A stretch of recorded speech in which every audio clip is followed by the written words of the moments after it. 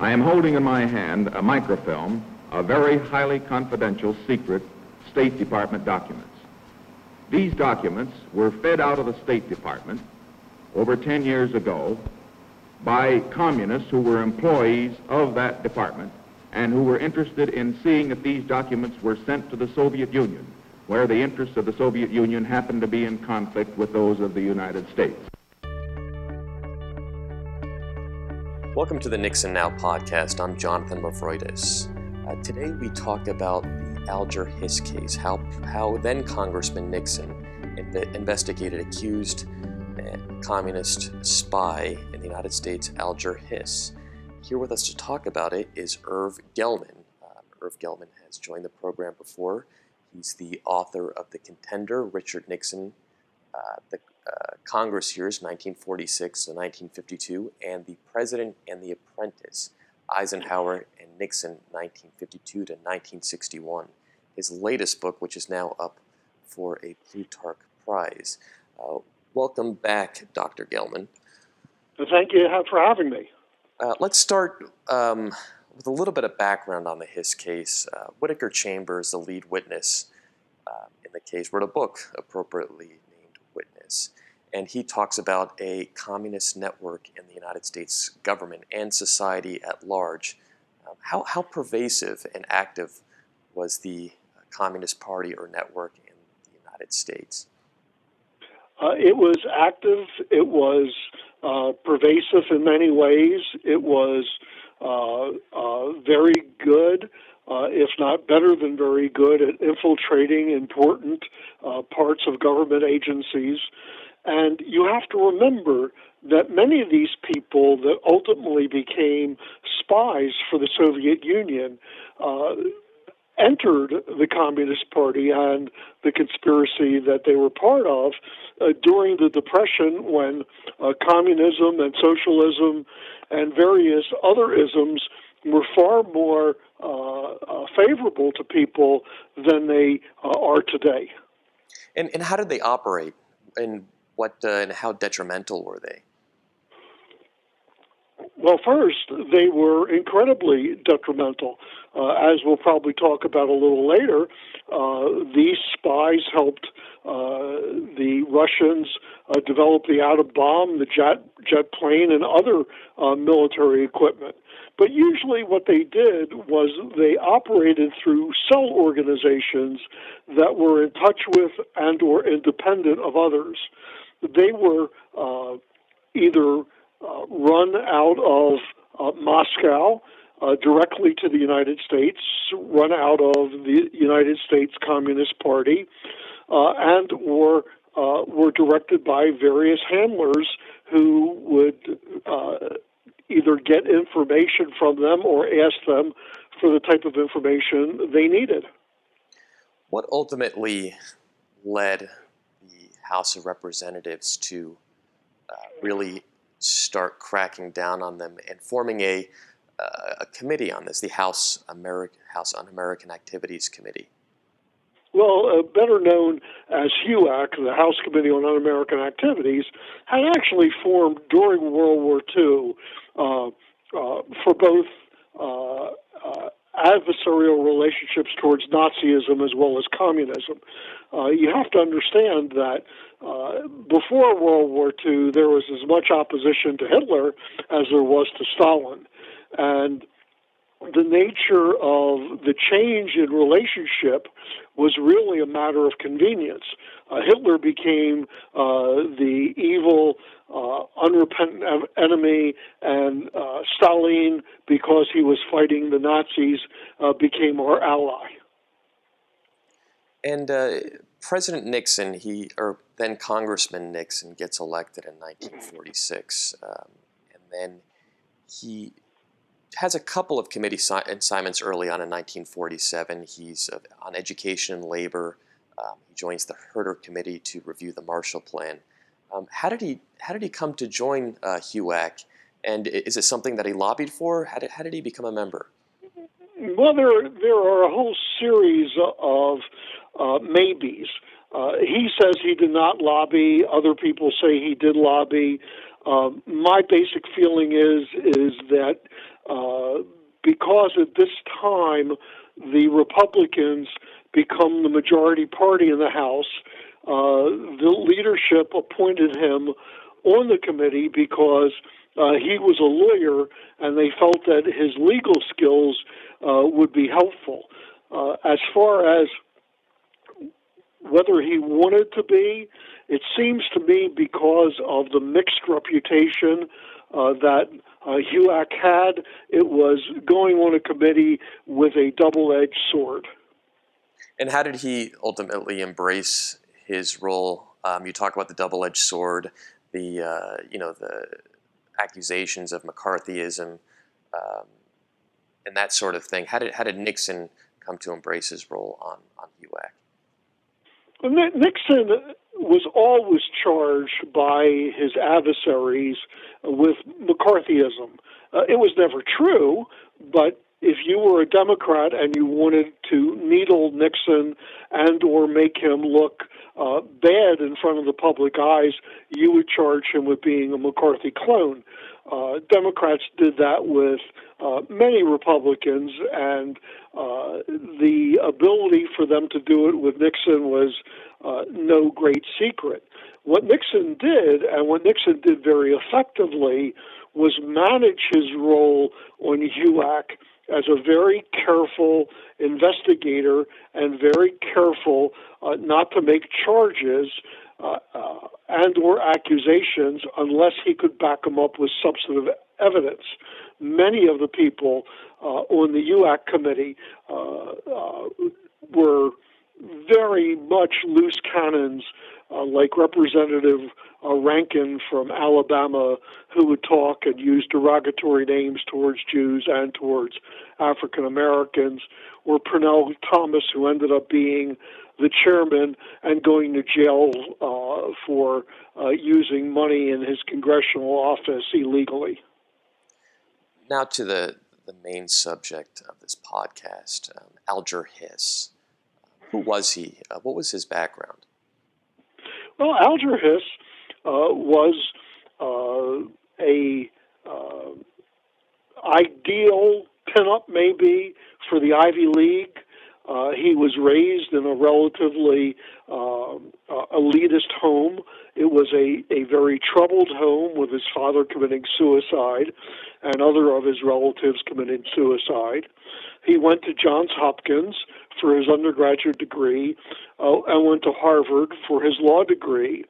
After that, he moved into the Agricultural Adjustment Administration to work on agriculture, and then finally moved over to the State Department, where he ultimately became secretary at the Yalta Conference with Franklin Roosevelt, Winston Churchill, and Stalin, and ultimately goes to the UN conference in San Francisco as, again, a high-ranking member of the U.S. delegation.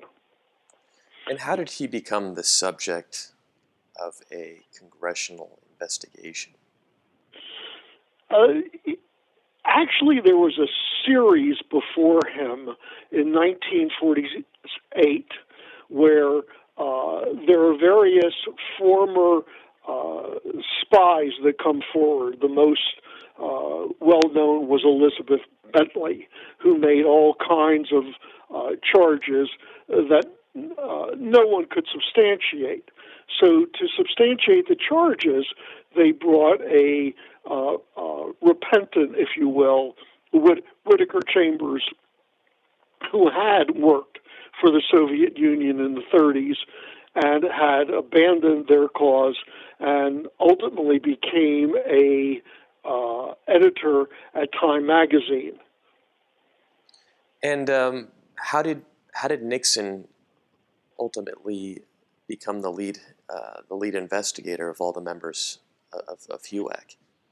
Well, it was really quite strange. Chambers had testified. He was not a very attractive man. As a matter of fact, you could call him unattractive. He was dressed and he looked disheveled. He was overweight. He kind of sort of mumbled. He was not what you would call a very good witness. But during his testimony, he claimed that Alger Hiss was not a communist spy, but a member of a communist underground organization. He was careful not to make any accusations of spying at that time. When Hiss found out that Chambers had identified him as a member of a communist cell, he announced that he wanted to clear his name in front of the HUAC organization. He testified. He did it very boldly. You could include him as being braggadocio, and said that he had never heard of Whittaker Chambers. He didn't know what he was. And it happened that Carl Mundt chaired that meeting, and Hiss said that Chambers looked somewhat like Carl Mundt, the chairman of the committee. And when this first interview was over with Hiss, there were members of HUAC that went up and shook his hand and really did not want to pursue it any further. Nixon felt there... Let's go back to Chambers for a second. Nixon, you had mentioned that he wasn't the best looking witness out there. Nixon said he looked at him and could hardly believe he was the government witness. Can you give a little bit of a background on Whittaker Chambers, and why did he ultimately defect from communism? Well, the background of Chambers was that he did not come from a wonderful home. He went to Columbia University, an Ivy League, major Ivy League school. He wrote. He ended up taking a series of jobs. He had a checkered sexual past. He became the head of a underground communist cell organization. He became disenchanted with the Communist Party and what they were doing. And by the 40s, he had become an editor and a reporter for Time magazine.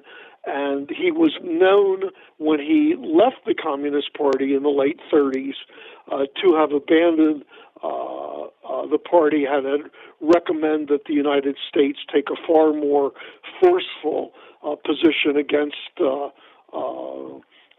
Soviet Union. And moving back to the Hiss testimony, Nixon felt strongly that Hiss was lying and Chambers was actually credible. How did Nixon know? Not so much lying. Hiss, when he appears, was the president of the Carnegie Endowment for International Peace. And John Foster Dulles, who ultimately becomes Secretary of State, was the man that pushed Alger Hiss for the president of that organization, which was very prodigious and prestigious. He had great standing in the both academic and the peace community. But the amount of what Nixon looked at Hiss as was braggadocio. Example, Hiss said he went undergraduate degree to Johns Hopkins, and he took his law degree at Harvard. And by the way, Mr. Nixon, you went to somewhere Whittier? That didn't sit well with Nixon, and he felt that there was enough discrepancy to continue the investigation to be certain that Chambers was not telling the truth or that Hiss was not telling the truth. He wasn't yet on the solid foundation he would be at after he interviewed both men again. Throughout the investigation, J. Edgar Hoover was restrained by President Truman from lending the FBI's help in the investigation.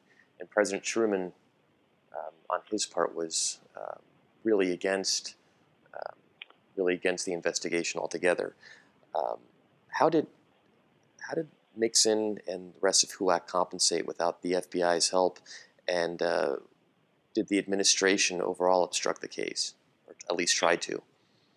Well, again, the obstruction was not so much the idea of Truman trying to obstruct the case as much as he was trying to obstruct the bad news that there were people like Alger Hiss in the federal government under Franklin Roosevelt and under him that were communists and or communist spies. The other man that comes to mind is Harry Dexter White, who was also accused of being a communist spy who Truman had appointed. And Truman was basically responding.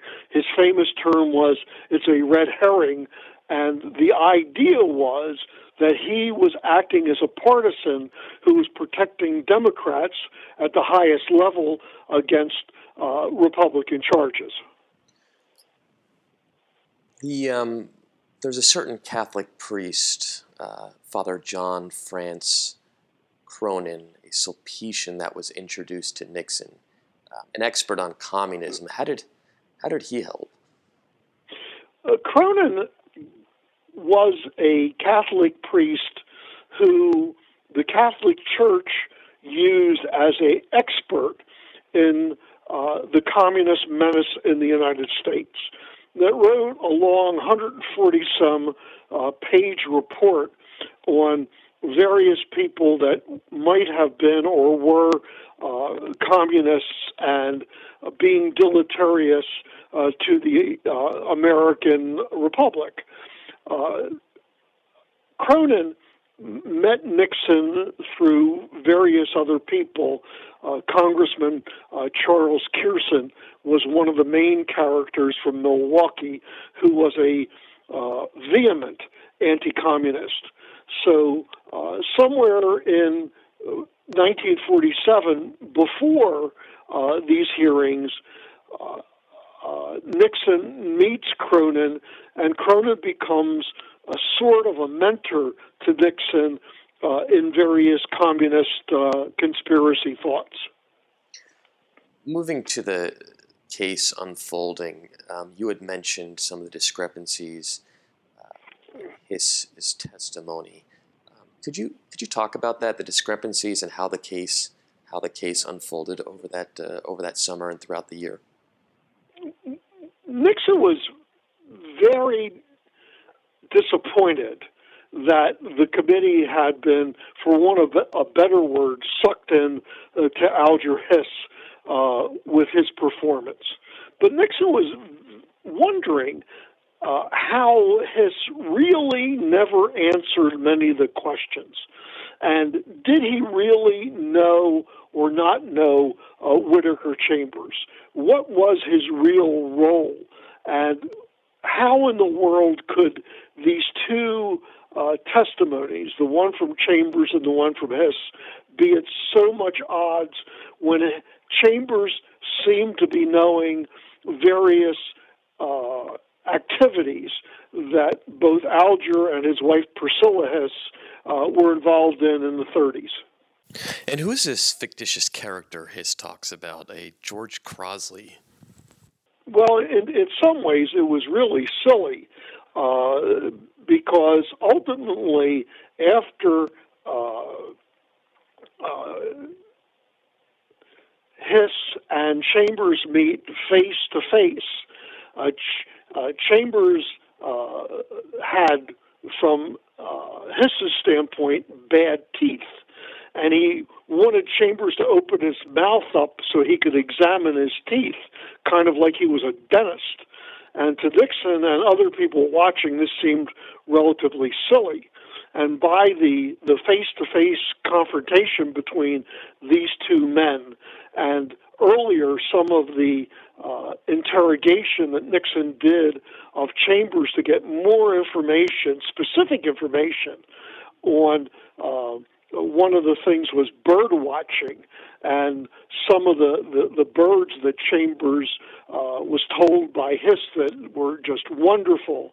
And one of the congressmen asked Hiss about this, and he confirmed not only that he was a bird watcher, but the specific bird that Chambers had mentioned, they felt that they had it locked in, that certainly Chambers and Hiss knew one another. When he used a AKA, the George Crosby person, the whole story sounded phony. And from that point forward, Hiss just got himself into more and more trouble. And one of the things that you should mention to show Hiss's audacity, he didn't have to do anything. All he had to do was say nothing. And maybe or maybe not, nothing would have transpired because of this. But he was so audacious that he stepped up and shot himself in his own foot. And the final nail in the coffin were the so-called pumpkin papers. Can you explain what they were? Well, the pumpkin papers, Chambers felt that at some point in time he might need evidence that would show that he was doing various things in the 30s. And so he kept some microfilm of material that Hiss had given him. And he lived on a farm in Westminster, Maryland. And he hollowed out a pumpkin in his pumpkin patch because he was afraid he was going to be assassinated, and put this stuff there and directed investigators from SHUAC where this material was. And once they got documents showing Hiss's handwriting, it was just about over. So were they able to refer the case to the Justice Department on espionage charges? No, they were not. They referred the case to the Justice Department, but the statute at that time, espionage charges had run past the statute of limitations. What they ultimately convicted Hiss of in federal court was perjury. And what ultimately happened to him? Did he serve time? He went to Lewisburg, Pennsylvania federal prison for 5 or 6 years. Wow. And what happened to what happened with the rest of his life? Well, he kept on telling people until he passed away, and his supporters told people after and before he passed away that Nixon had unfairly attacked him and he was innocent, and he had been charged and he went to prison, and it wasn't something that really should have happened because the man suffered from this persecution. What they didn't admit to and try to avoid even to this day is what they didn't know and what wasn't released until the 1990s, what were called the Venona intercepts, which was intercepts of Soviet material that had been decrypted, but no one knew it, and no one knew how many charges that were being made during the Truman administration, how many of these people really were violating American laws, providing the Soviet Union with material. But the real nail in the coffin that really closed it out was a book called Spies by Harvey Clare, John Haynes, and I think Alexander Volosyov. Volosyov had special access to KGB files and found Alger Hiss's name mentioned as an agent. And the first chapter in the spy's book is called Case Closed, which basically said, if anybody doubts that Alger Hiss was a spy, it's over. He wasn't being persecuted. He was being unfaithful to his position as a government employee and passing on secrets to the Soviet Union. And even today, this very moment, there are people that still hold that Alger Hiss was innocent. They're just fewer and fewer people. But if it's a choice between believing that Richard Nixon acted honorably and or Alger Hiss was being persecuted, they still prefer to think that Hiss deserves some kind of pass. I don't quite understand that, but those individuals that are so anti-Nixon probably have some kind of a twisted position on what their rationale is. Quite frankly, I don't get it. You had said earlier that being on HUAC was a double-edged sword.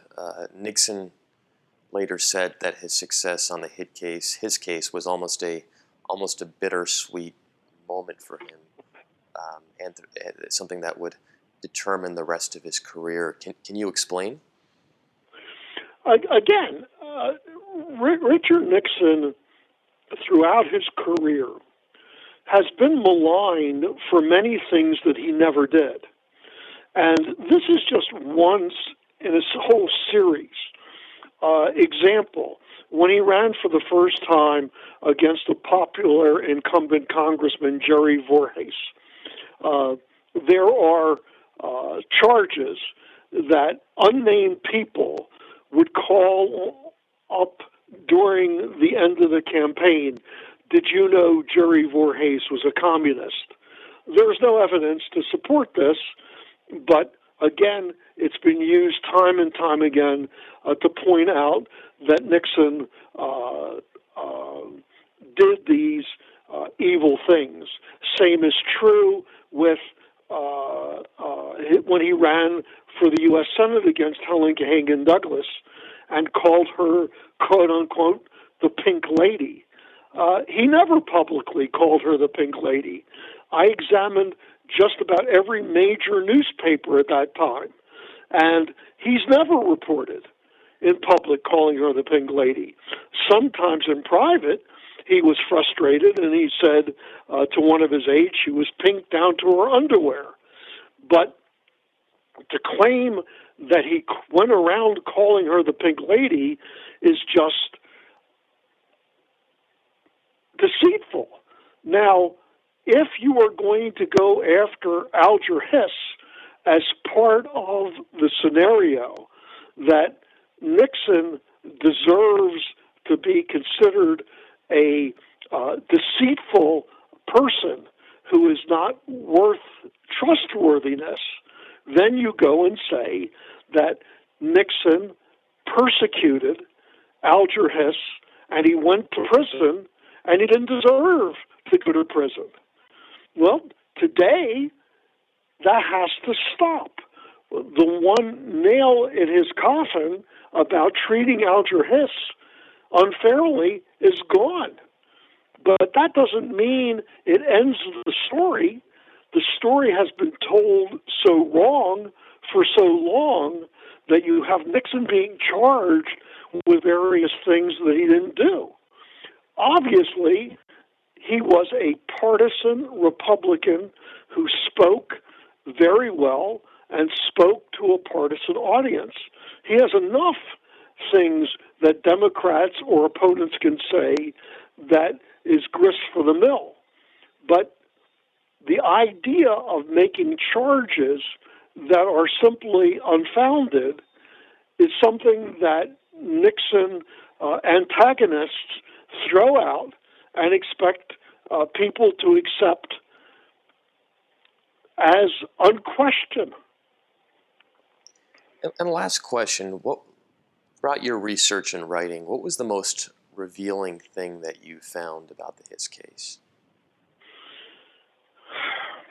Again, it's all part of the larger story. The story is how Nixon rose from literal obscurity to becoming the vice president and then the president, and how unfairly, if that's a good word, he had been treated by a great deal of the press, and the nature of how these myths and perceptions of what happened and never happened have become part of the reality, whether they were real or not. And it's disheartening to me to see my colleagues, both as journalists and as academics, just to take various things about Nixon, which are easily provable wrong, accepted as fact. Dr. Gellman, thank you so much for your time. Thank you for your time.